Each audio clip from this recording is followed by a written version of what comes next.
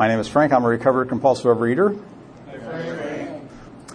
And I'm first going to give you the dates. I came into OA in August of 1979, about the end of the month. I don't know the exact day. It was a Wednesday. And so I'm coming up on 39 years in coming to OA. And I had an initial period of 9 years of abstinence. And then I had a long 18 years of relapse and recovery. And thank God it wasn't all relapse, because I'd be dead right now if it was all relapse. And I'll get into that why. But, I'd have like 6 months relapse, 6 months recovery, 6 months relapse, 6 months recovery, back and forth. And so the weight went up and up and up, because I gained more weight in the relapses than I lost in the recovery periods. And then currently I have 12 years of abstinence right now. Now, I'll talk about the weights. Just the main numbers. My top weight before I came into OA was 430 pounds. My weight when I walked in the door was 380 pounds. In the first year in the program, I lost 180 pounds and got down to my goal weight of 200 pounds. Then during that relapse period, I got to a higher top weight of 460 pounds during that relapse and recovery period. And 12 years ago, when I started my current abstinence, I was at 400 pounds. Now, I've gotten as low as 210 pounds about 2 years into this abstinence. And currently, I'm in my 230s, up and down a few pounds. And that is not from breaking my abstinence. It's basically from just eating a little bit too much over a long period of time. I worked it out. It's like 20 calories per day over 10 years would give me that amount of weight gain. So I do consider myself abstinent. So I would like to be in the 210s, and I'm currently in the 230s. So 20 pounds is what I would like to lose from here on. All right. So now I'm going to talk more about the food. The very first time that I had any idea that I might have a food or a weight problem was in 8th grade. I'm the oldest of 10. It's a large Catholic family. And in 7th grade there, I was reaching for a second helping of the mashed potatoes to put on my plate. And my dad said something like, if you stay at this weight when you grow taller, you'll be fine. And I had no idea that I wasn't fine at that point. I didn't realize that I was fat. I thought I was just okay. I was fine. So that was the very first indication, and that kind of struck me odd. What's he talking about? Although I then found out in 8th grade when, unfortunately, the boys called me hippo, and they came up and grabbed my breasts like they were women's tits on the playground, and I hated that. I really, really hated that. And I hoped it wouldn't carry through into high school, and luckily it didn't. I went to a high school, and that didn't follow me there. But, all during high school and grade school there, I was maybe 30 pounds overweight. That was probably it. I don't think it was any more than that. And then I went away to college. I went away to a college back on the East Coast. And I grew up in Cincinnati, Ohio, and then I went to the East Coast. And they had unlimited seconds in the dorm there. And I put on about 50 pounds in that freshman year of having those unlimited seconds. And I am just a quantity eater is the main bottom line. It's not, I don't go for any particular food group or anything like that. It's just quantity of eating. And I probably left the undergraduate school at around 300 pounds, and I came out to California to go to Stanford for graduate school. And it was in graduate school there that I got to my top weight of 430 pounds in graduate school. Now, compulsive overeating is my main disease. There's no question about that. But in graduate school, I was so miserable from my weight that I got into alcohol and weed addictively. I mean, I was smoking joints, morning, noon, and night. And this was back when they weren't very powerful. They were, you had to roll a big fat joint of leaves and stems to feel a little bit of a high. But I was also drinking, and I was a poor graduate student, so I worked out the cheapest way of getting an ounce of alcohol was to buy this Old English 800 beer. I don't know if you guys ever tasted it. It tastes awful, but if you drink enough of it, you don't notice the bad taste. And I used to drink a 6-pack of Old English 800 16-ounce cans in a night, and that would put me out. I mean, I'd fall asleep. Fall asleep, I mean pass out. So that's my alcohol and weed use. Now, this is a food program, and I really am a compulsive overeater primarily.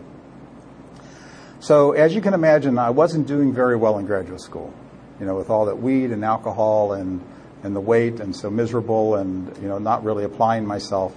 And it was clear I wasn't going to be able to continue in physics. I was getting a graduate degree in physics. So I decided I needed to switch to software engineering, an engineering school instead of college, a physics thing. So I knew that I would have a hard time getting a job at 430 pounds, so I tried to lose some weight to go out and find a job. And that's how I got down to about 380 pounds. And I got down to there, and that was the best I could do. And I did get a nice job, and everything was great. Now, like I said, quantity eating was my thing. I just, ate large quantities of whatever I ate.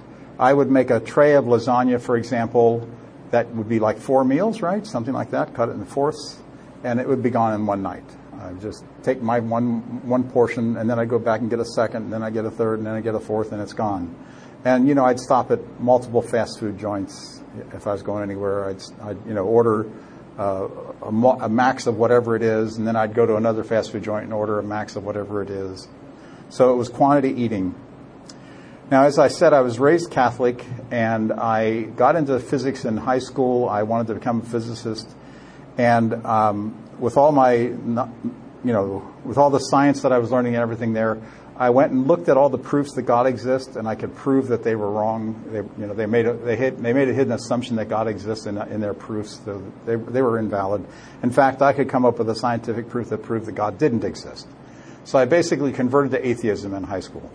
I was an atheist, absolute atheist, and I pretended to go to church because my parents still expected me to go to church, but I would typically drive the car and go get some fast food, and then come back and hope they didn't ask me about the sermon. That's how I would do my Sunday morning. So I was an absolute atheist, and I came into the program, and I did get a higher power in the program, and I'll be talking about that a lot later. But I have to tell you, I still consider myself to be a spiritual atheist. That's what I would call myself today. So I really do try to do a spiritual program and work the 12-step program as a spiritual program. But I say that I'm an atheist because I don't believe in a God that's outside of me, a God that's up there that created the earth and the heavens, and a God that's going to judge me, and all the stuff that I learned in Catholic school. I do not believe in that kind of a God. And so that's the way in which I say that I'm an atheist still. And I'll tell you more about my higher power. So I needed to hit a hard bottom to come to a program that talked about God. And the hard bottom that I had to hit was that it wasn't just the food, and it wasn't just this alcohol, and also the marijuana. I qualify for other programs like porn and things like that too, so I could qualify for other programs. I was into a lot of bad stuff, but it wasn't that was the bottom.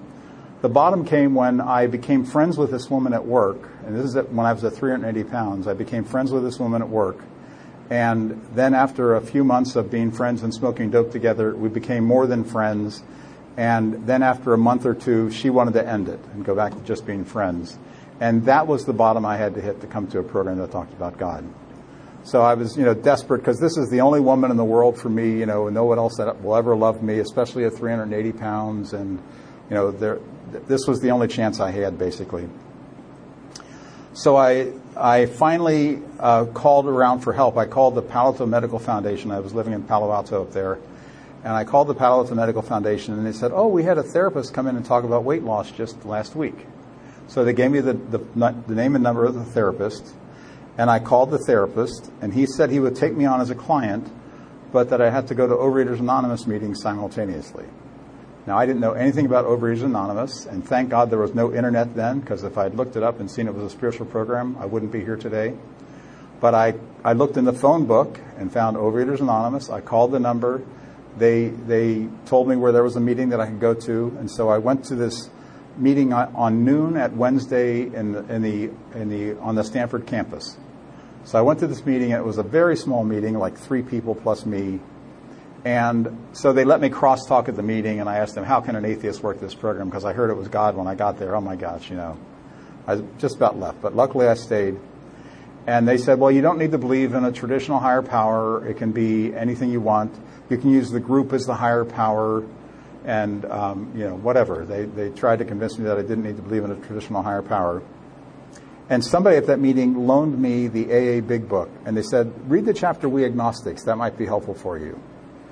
So I left that meeting skeptical, and I went home and I read that chapter, and then I was convinced this program was not for me, because the only message I got out of that chapter was, if you stick with us, we'll convert you. And I didn't want to be converted. There was no way I wanted to be converted. So if I had been given the book as a gift, I probably wouldn't be here today. But I had to go back to that same meeting a week later to return the book that they loaned me. And I went back to that meeting a week later, and I think the lady that loaned it to me wasn't even there that second time. But I had another little dose of pain of this woman rejecting me in the week between the two meetings. And so I was a little more willing to listen to them when they said that you didn't need to believe in a traditional higher power. So I ended up going to my third OA meeting the same day that I went to the second meeting. These were both at noon on Wednesday, and I went to a Wednesday night meeting down in San Jose that same day of the second meeting. And there I got the hope that I needed. This was a much bigger meeting, something like 40 people, something like that at that time. This is 1979 when OA was big and growing bigger. And a man stood up there, and he was a thin man. He was a thin-looking man, and he talked about having lost over 100 pounds and kept it off for years. And, that's like winning the jackpot. People who lose weight generally gain it back. And, when I came into the program, I wasn't looking to get thin. I was morbidly obese, and I was looking to maybe get down to just being obese. I might be able to get a few more girlfriends just at obese instead of at morbidly obese. So that's what I was looking for. I wasn't looking to get all the way to thin. So I did go to the program, and I did get a food sponsor.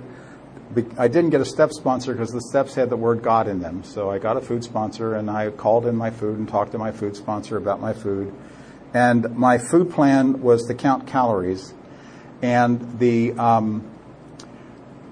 and since I wanted to drink beer also, I decided to account for the calories of one can of beer. So I was going to have one can of beer with my dinner, and that was my plan. And it never happened to be one beer. It would be the whole six-pack, because I had to buy a six-pack to get the one can, right? And then I drank the whole six-pack, and then had to buy another six-pack the next day. So I kept binging on beer, essentially, during my first few weeks in the program. And so after that period of time, I got the bright idea, I have to go to AA.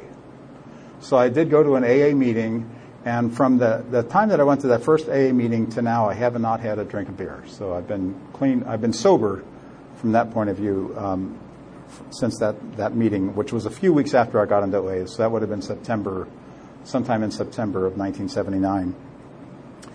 Now, marijuana didn't have any calories, and I was way past the point of getting the munchies from marijuana because I had been using it chronically for so many years. It didn't give me the munchies anymore. So I continued to smoke weed continuously. So for about the next 6 months, I went to OA meetings and AA meetings stoned on weed. This is somebody who didn't quite get the message of what AA was about, for example. So, but I did that for about 6 months. And then it turned out that I had a small, a tumor, not a tumor. Yeah, it was a tumor. It was a tumor on my thyroid, but it turned out to be a benign tumor. It wasn't cancerous.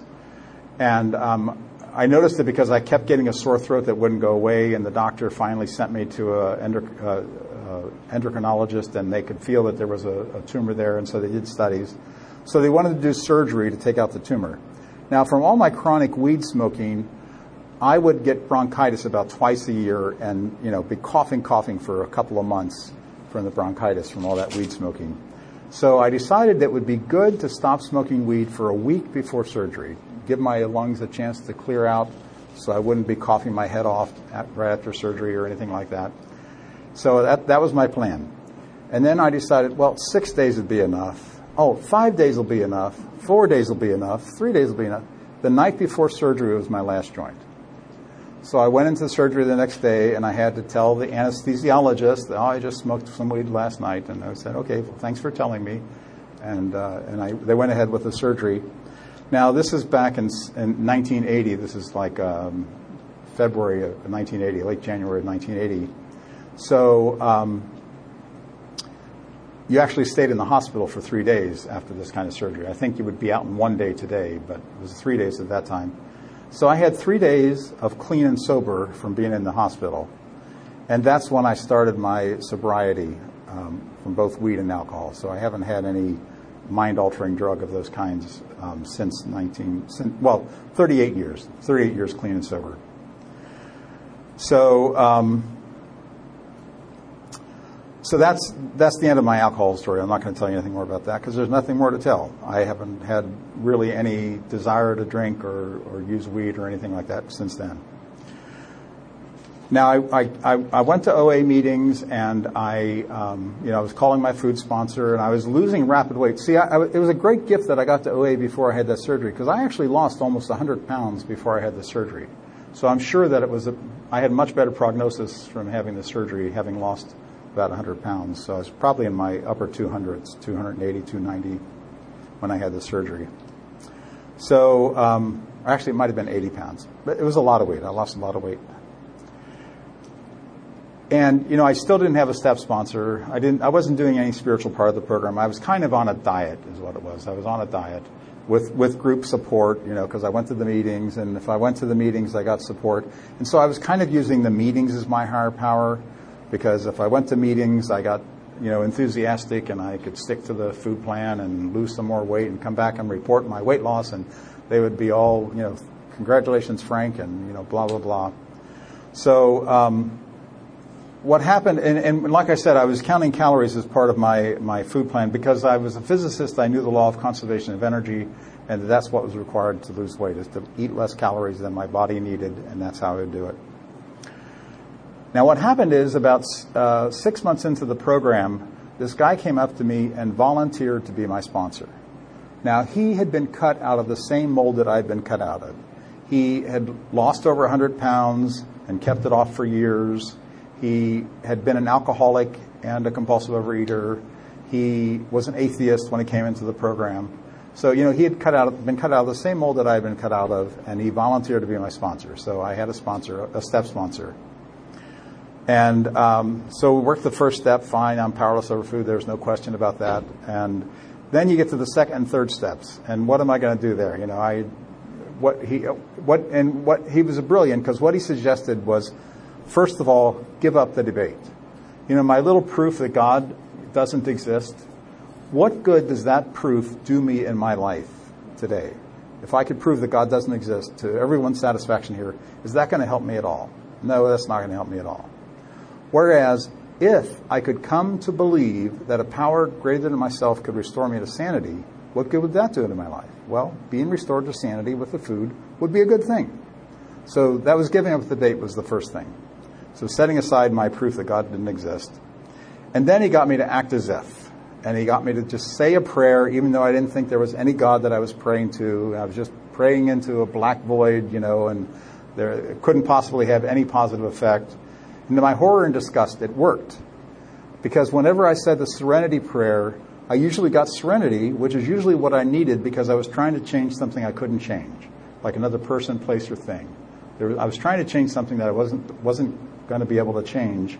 And if I said the serenity prayer, I got some serenity. So that gave me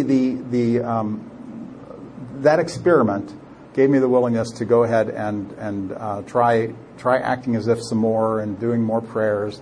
And so I could get over that second step. I could come to believe that a power greater than myself could restore me to sanity because I had the experience that it did help to pray. So that's how I came to believe. And then I don't know how, turning my will and my life over to this nebulous thing that I don't know anything about it was a little bit harder. I couldn't really use the group as the higher power at that point because how do I turn my will and my life over to the care of the group? That's not going to help. So the best I came up with at that point in time was I just called it the higher self. It's some part of my brain that's not Frank. So the Frank that's talking to you right now, that's sitting here in this chair, that's the Frank that's powerless over food, whose life is unmanageable, and that's the Frank who needs to turn his will and his life over to the care of his higher self. And if you look at both the OA literature and the AA literature, and I'll be talking about this when I go through the steps, a lot of them talk about intuition as being the conduit for hearing God's voice for us, God's will for us. Is you pray and you ask in a meditation, and if you get an intuitive thought, that was God that put that thought into your head. So I basically turned intuition into my higher power. So that was my higher self is what I called it. So The most important thing I need to know about my higher self, that is not Frank. That's the Frank that's sitting here right now. So now, I was counting calories and everything, but I was still a quantity eater. And cantaloupes have very low calories. They don't have very many calories. And so I was eating at least one cantaloupe a day and sometimes 2 cantaloupes a day until someone pointed out that my skin was turning orange. Just to show you how much cantaloupes I was eating. That's not normal. So when they pointed that out... Are you saying candles? Like cantaloupe. Yeah, I'm sorry. Candles? A cantaloupe. So that's why my skin was turning orange, because of the orange in the cantaloupe. So I just wanted to point out that I can still be compulsive about food, even though I was abstinent in counting calories.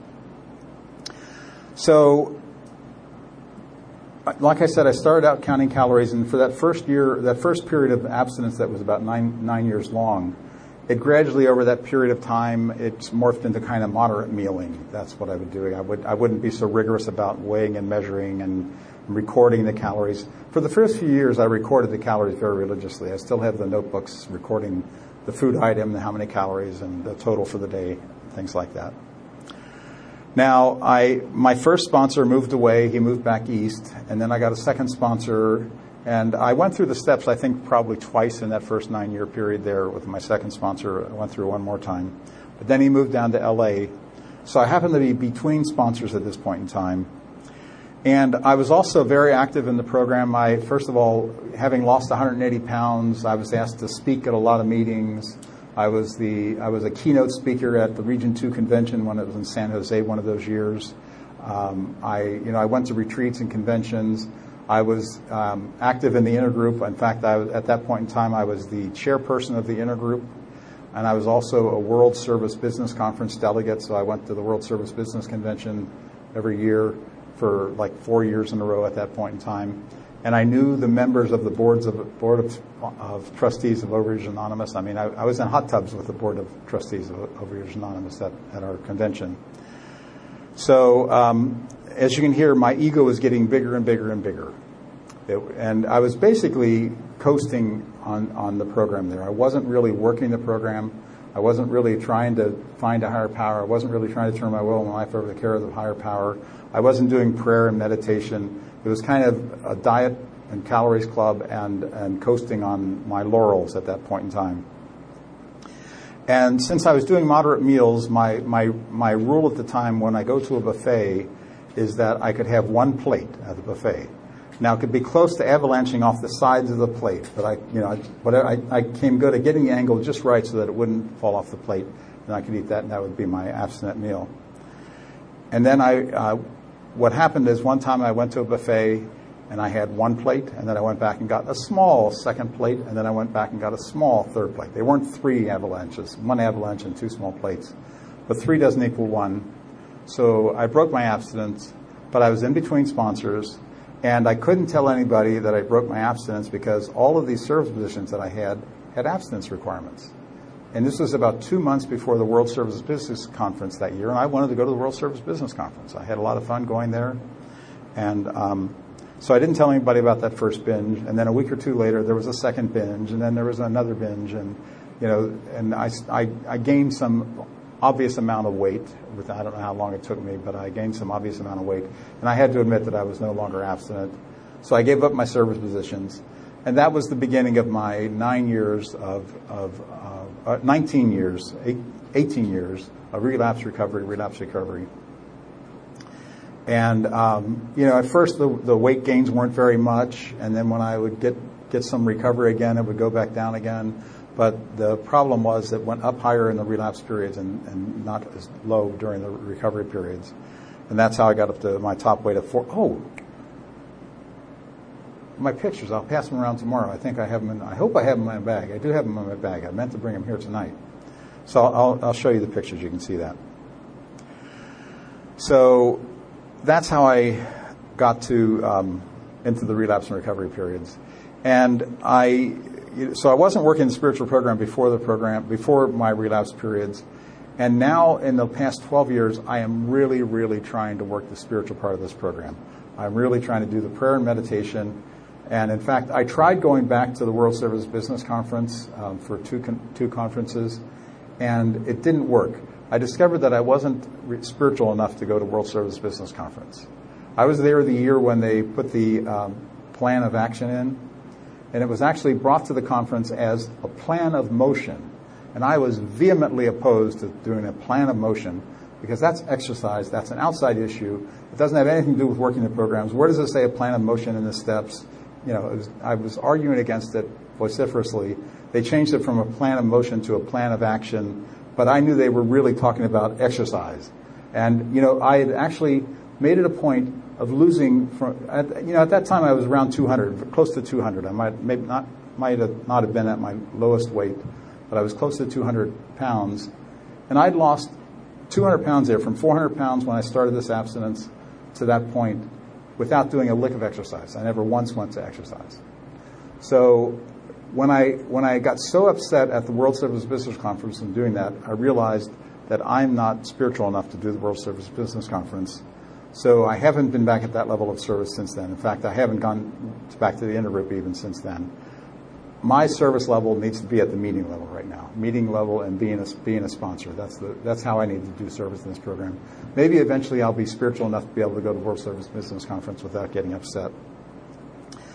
And then the other ironic thing about that is about 2 months after I came back from that World Service Business Conference, I joined a gym, and I've been exercising regularly since then. So I do have a plan of motion. So what did I do wrong in that relapse and recovery period? Well, I'm convinced that I wasn't really working the first step. Admitting that I'm powerless over food. What I did instead was I said to myself, okay, I'm going to start tomorrow. And that means I got to get all of my binge foods and, quantities and just, binge out today, and then I'll start tomorrow, and then that'll be okay. That'll be beginning my abstinence and whatever. If I'm thinking that I have the ability to binge today and to stop tomorrow, that's not taking the first step. That's thinking that I have power over the food. So it was 18 years of basically most of the time thinking that I had power over the food. So I wasn't taking the first step. And, during that time there, I tried to go back to the counting calories, the thing that worked the first time, but it never worked again. I tried counting calories and it didn't work. So I was doing moderate mealing. I was trying other kinds of things, whatever. And nothing worked for a long term. I mean, things would work for a few weeks or a few months, something like that. That's why I was alternating relapse and recovery. The other thing is I used to go to conventions and retreats and, all kinds of things like that. During this period here, I didn't go to any conventions. I didn't go to any retreats. I basically just went to kind of at most one meeting a week, my home meeting on a Saturday morning at 10 o'clock in San Jose. I went to that meeting, and that's basically all I did was just go to that meeting. And during the relapse periods, I didn't go as often. I might have gone once every 2 weeks. During the recovery periods, maybe I went to 2 meetings a week during the recovery periods. So there's definitely a correlation between going to meetings and recovery. For me, meetings are an essential part of my recovery. And I'll get into that later when I get back to my current abstinence. So I was lucky in software engineering. I joined a company that was successful enough that I could retire young at the age of 51 in the year 2000. And I was going to work this program on retirement, and I was going to lose the weight and get abstinent and all that. And it took until 2006. So I had 6 more years of relapse and recovery back and forth.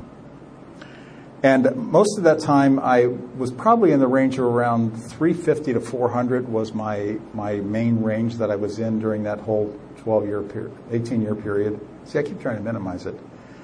I did get to 460 at one point, but then I would be in the 430s and then down to 400. So I'd kind of lose weight get down to 350, and then I'd binge and get back up to 400. Then I get disgusted at that and lose weight, get back down to 350 and 400. So that was kind of the range that I mostly stayed in, 350 to 400. So I was going to retire and work this program. And my abstinence birthday is June 26th of 2006. And what's special about that day is that it's 5 days before the Region 2 convention in Oakland. So like I said, I never went to conventions and retreats during this whole relapse period. at that point, I decided I would try out a convention. And it happened to be in Oakland that year, which is close to where I was. So I asked my wife, and she said, okay. So I made the reservation. And the Monday before the retreat, I decided it would be a good idea to be abstinent before I went to the convention. So I started on the Monday before the convention. Right, Monday's the day you start any diet that you're on, right? And I went to a meeting a day before I went to the convention. So I went to 5 meetings in 5 days there. I did go to more meetings since I retired. That's one thing I did that did help. But I was still at 400 pounds there in 2006. So I must have just had one of my relapses. But I went to the convention, and I saw old friends of mine that I used to see when I used to go to conventions, and they were still going. I was the one that stopped going. So I saw them. I went to a whole bunch of meetings there at the convention. I got a lot of recovery from the convention. And so I decided to do 90 meetings in 90 days. And being retired, I could do that pretty easily. And then that was working so well that I actually kept up about a meeting a day for about 3 years. So I did 3 years of a meeting a day. Now, there were days where I missed the meeting on a given day because of vacations or whatever, but then I'd make it up by doing 2 meetings on another day. So my long-term average was more than 1 meeting a day. So, and the other thing is, my initial food plan there in this abstinence was counting calories again. It worked again, but it was what I had somehow made a surrender. I had somehow made the surrender that I was powerless over food, and that I couldn't control it myself anymore. So I surrendered to the program and started the food plan of counting calories. Now, over the 12 years since I started counting calories, and then it got, a little sloppier at counting calories, and then it was moderate meals. And I basically still do moderate meals, but there's a couple of other things that I have added to my food plan. One is that there's going to be no more starting over. Because starting over is what I was doing all the time during that relapse. I'm going to binge, and I'll start over tomorrow. That saying that I'm going to start over tomorrow is saying, okay, eat everything you want the rest of today. So if I had a meal where I had more food than I really wanted to have at that meal, that doesn't become the excuse for me to then blow it for the rest of the day, and I'll start over tomorrow. So, I just accept the fact that I had more food at that meal than I wanted to, and just go on with the day and still try to work the program and still try to be abstinent the rest of the day. So I added the no starting over. And then recently, like in the last year, I finally decided I needed to say no free food. And I'm talking about free food, for example, at Trader Joe's and Whole Foods. And I'm not talking about going and getting nuts out of the nuts bin. That's called stealing, in my opinion. So I didn't do that. But I only took free food that they were actually putting out for me to take. For example, at the Olive Bar, they gave toothpicks for you to try the olives. So I tried a half a dozen olives every time I was at Whole Foods. But I was getting compulsive about it. At Trader Joe's, I was making routes around the store so I could keep coming back to the sample station and get another sample. I'd make several routes around there to get multiple samples. And I knew where all the possible sample locations are in Whole Foods. What departments had samples. So I'd go and find all the samples I could eat there. So I've got about 6 months of abstinence from no free foods. I decided I can't have the things they give you on the airplane because I paid for the fare for that airplane. So that wasn't free food. And then most recently, in the last couple of months here, I've added 1, 2, 3, doing steps 1, 2, and 3 before I eat. And this has been helpful. I haven't lost a huge amount of weight yet, but I feel really good about it. And the idea is this. The idea is to take steps 1, 2, and 3 just before I'm going to have a meal or have a snack, or even when I'm thinking about having food. If I'm thinking about maybe I should have a snack right now. When that thought comes into my mind, I try to work steps 1, 2, and 3. And I could do it by just actually reading the steps. And the way that I would like to do it most often is to say something like this to myself now. This is saying something like, Frank, if you've admitted that you're powerless over food, you have no business deciding when, how much, and what to eat. God, would you please help me eat an abstinent meal or an abstinent snack, whatever it is like that. So it's doing steps 1, 2, and 3, asking it for God's help. And the other thing is what I do is I then text to my sponsor 1, 2, 3. And that's important because otherwise I can say, Okay, 1, 2, 3, and then just go ahead and eat. Making that text to my sponsor slows me down where I have to pull my phone out, type 1, 2, 3, send, and then I can go ahead and have the snack or have the meal or whatever I'm going to do. And I've done that pretty reliably now for the last couple of months, and it's been working to the extent where sometimes where I'm thinking about having a snack, and I do 1, 2, 3, and I don't have the snack.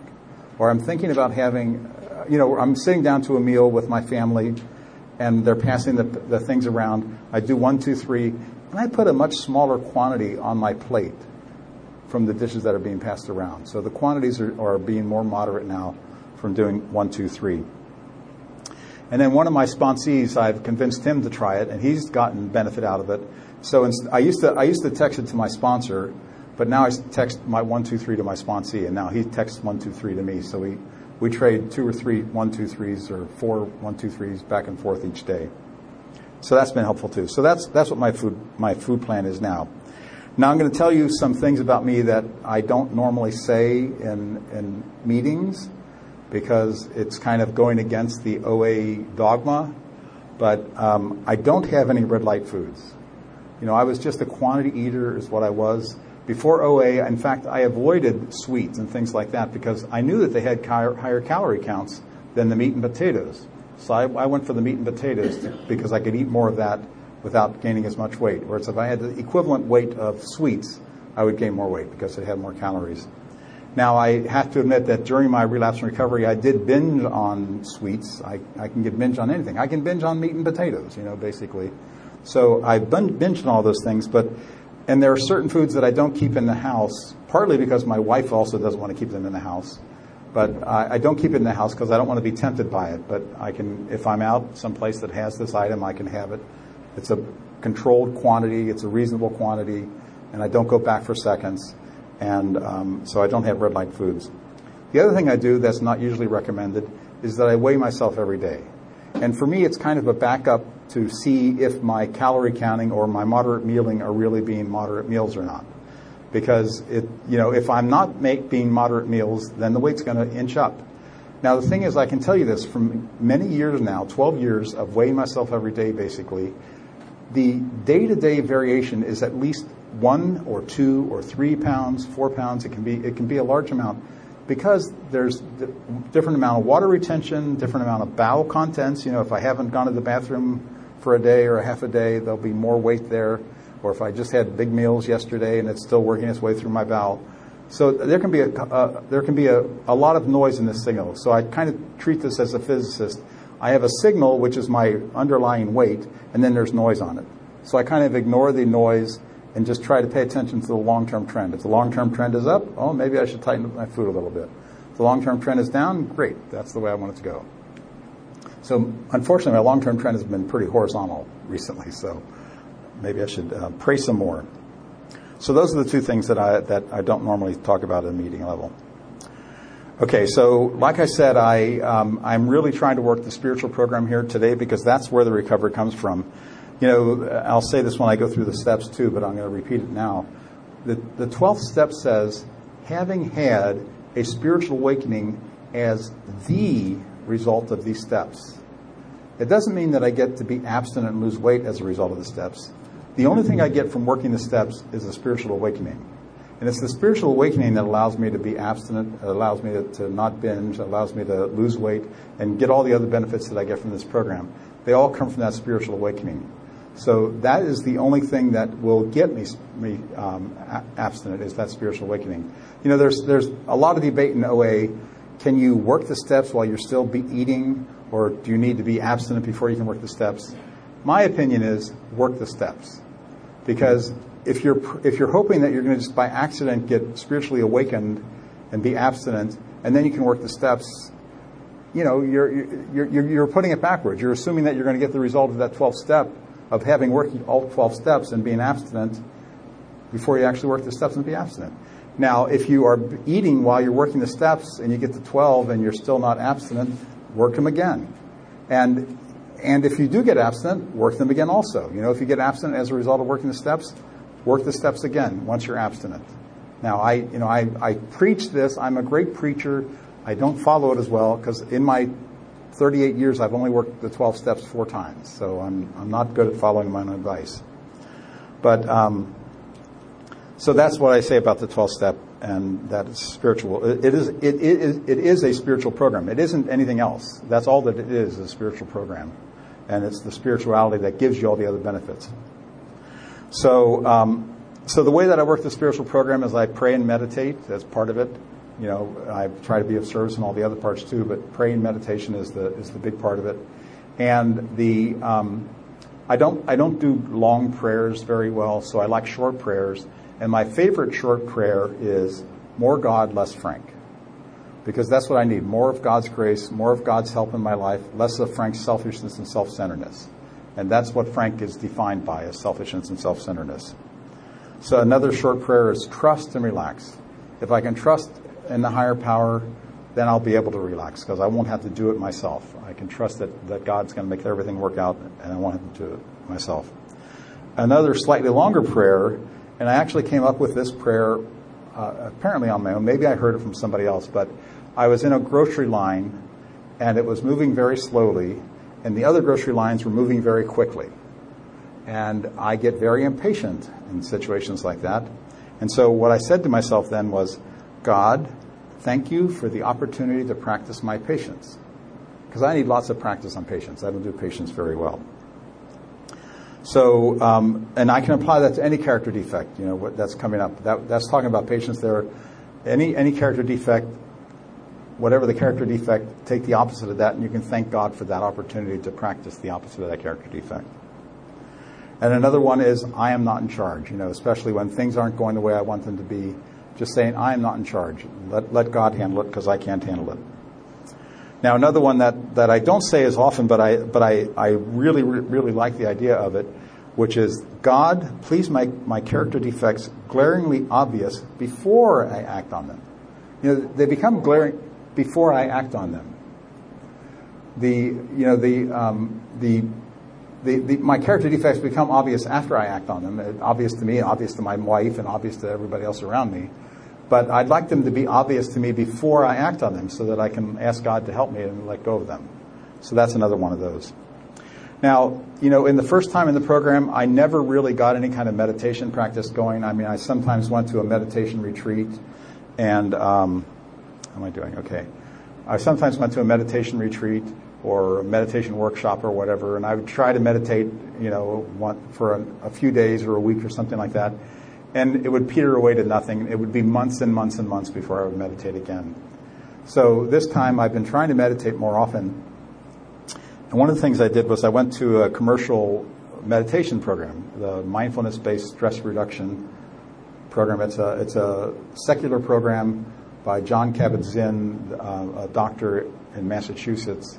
And it's basically Buddhist meditation that's had all the Buddhist spirituality taken out of it. It's just the meditation practice itself. And they teach you a half a dozen different practices of how to meditate in that class. And the thing that was different is I did all the homework, and the homework was to meditate every day. Now, I didn't keep up meditating every day after the class ended, but by about 9 months after the class was over, I did start to meditate every day. I actually got an app, and it records my meditation, and I've now got 7.7 years, 2,111 days of meditating every day. Now, my goal is to do about a half hour meditation a day. A number of those days that I'm talking about there were 5 minutes of meditation. So sometimes it's 5 minutes if that's all I have time for, but I try to squeeze it in, and I can always squeeze in 5 minutes while I'm laying in bed at night before I fall asleep. So, and I record it in my meditation app. So that's the meditation, and since then, I've also gone on and done some other classes that I won't get into, and you know, there are times when I do more than an hour of meditation in a given day in a given setting, but my average is more like a half hour is what I do. So now I want to talk about my higher power, and I still call it a higher self. That's the kind of the word I use for it.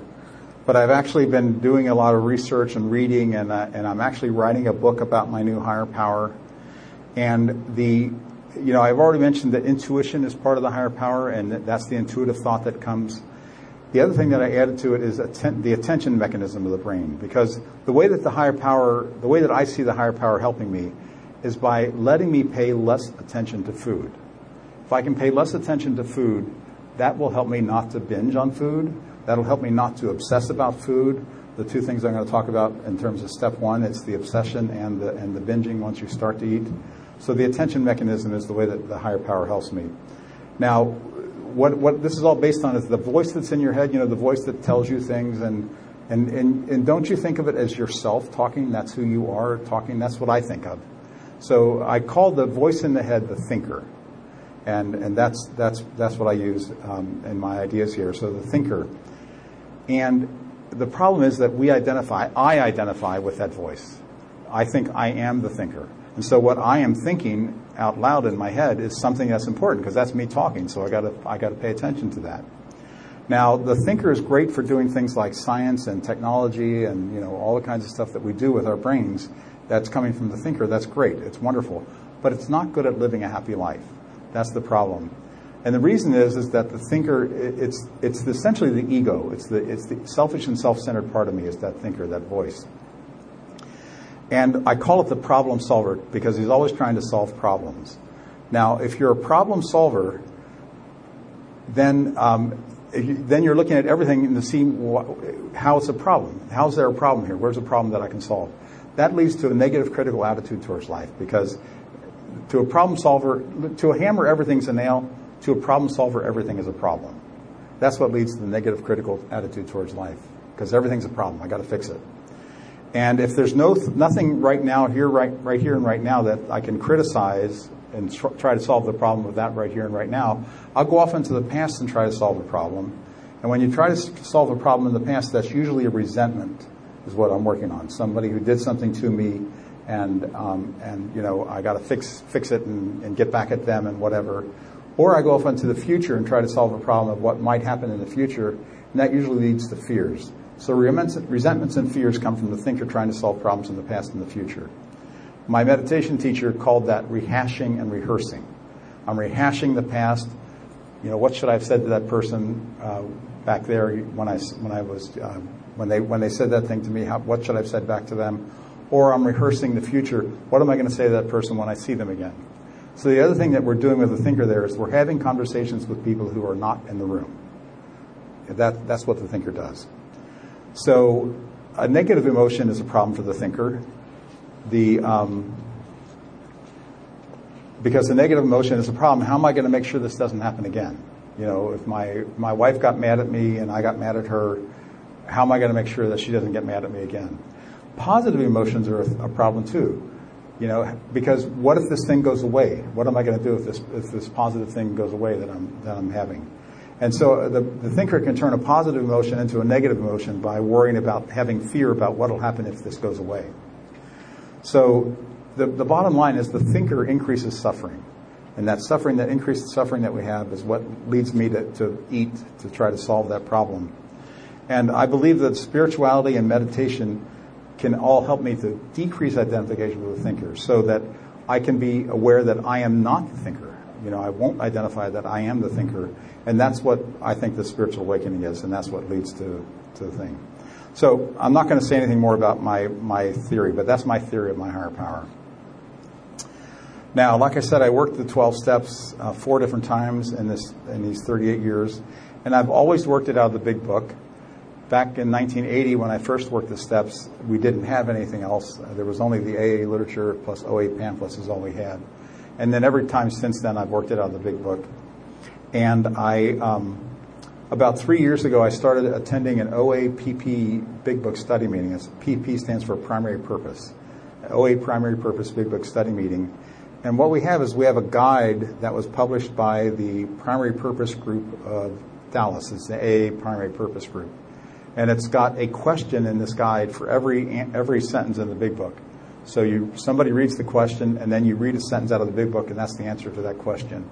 And the great thing about this guide is that it also has lots of little comments and notes here and there. It talks about the history of AA and the Oxford group and all the early players, Evie and Roland and all those people. So I've fallen in love with the Big Book all over again in the last 3 years from going to that OA Primary Purpose Big Book study meeting. And I think I went through the Big Book 2.5 times there. And we only do from the beginning of the title page, through all the forewords, Doctor's Opinion, and up to page 164, and Dr. Bob's story. And then we go back to the beginning and do it over and over again. And then about 1.5 years ago, I actually worked the 12 steps with an OAPP sponsor. And you'll be hearing more about that tomorrow when I go through the steps. Now, so I've always been a Big Book thumper from the beginning, and now I'm even more of a Big Book thumper after going to the OA Primary Purpose. And I'll end here with my favorite sayings. I love sayings. I've got spreadsheets of hundreds of different sayings that I've collected, but I'm just giving you my favorites here. My favorite saying about forgiveness is that forgiveness is giving up all hope of a better past. And by the way, these sayings will be in the 22 pages that I sent to you, so you don't have to write these down. I got all these sayings listed there. So forgiveness is giving up all hope of the better past. Compulsive overeating is a disease that tells me I don't have a disease. The thing about any addiction, both in AA and OA or whatever, it has to be self-diagnosed. I have to be the one that admits that I'm a compulsive overeater. Somebody else telling me that I'm a compulsive overeater or an alcoholic, that, I blow it off. It's only effective if I admit that I'm a compulsive overeater. And the disease tries to teach me that, no, I'm not. You're not really a compulsive overeater. You can binge right now. You can stop tomorrow. You can stop overeating tomorrow. So that's the disease talking to you. The disease tells me if a little bit is good, then a whole lot is better. In other words, it's the disease of more. That's what my particular brand of compulsive overeating is the disease of more. A compulsive overeater will eat over anything, everything, or nothing. Literally any of those things. I can eat when I'm happy, I can eat when I'm sad, or I can eat because I'm bored. And surrender doesn't mean surrender means you don't have to argue with reality anymore. I get into pain when I'm arguing with reality. And I think I have another saying about that. But, the pain comes from trying to argue with reality. The other thing is that surrender means moving over to the winning side. Surrender is really, really important. I mean, that's essentially the first step there, admitting that I'm powerless over food. That's the surrender that you need to work. Another thing is that thinking is not one of the tools of the program. Look at the tools pamphlet. There's no thinking in that tools pamphlet. And in terms of tools, I use weapons, not tools. That's especially before the program. Now, I'm addicted to being right, but being right just means that I agree with myself. That's all that it means. It doesn't mean anything more than that. It just means I agree with myself. Now, here's the thing. Pain does not come from surrender or acceptance. It comes from the resistance. The resisting of what's going on here, that's where I get pain from, because I'm resisting what's going on. If I could surrender and accept it, then it would be fine. And again, acceptance is not arguing with reality. Also, I'm an egomaniac with an inferiority complex.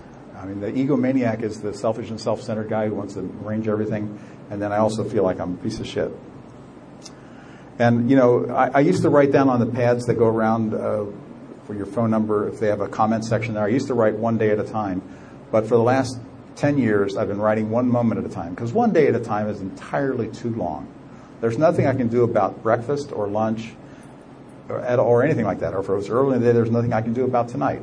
If I was going to have a snack tonight, which I won't, there's nothing I can do about it tonight. I can only do what's here one moment at a time. So it has to be one moment at a time, not one day at a time.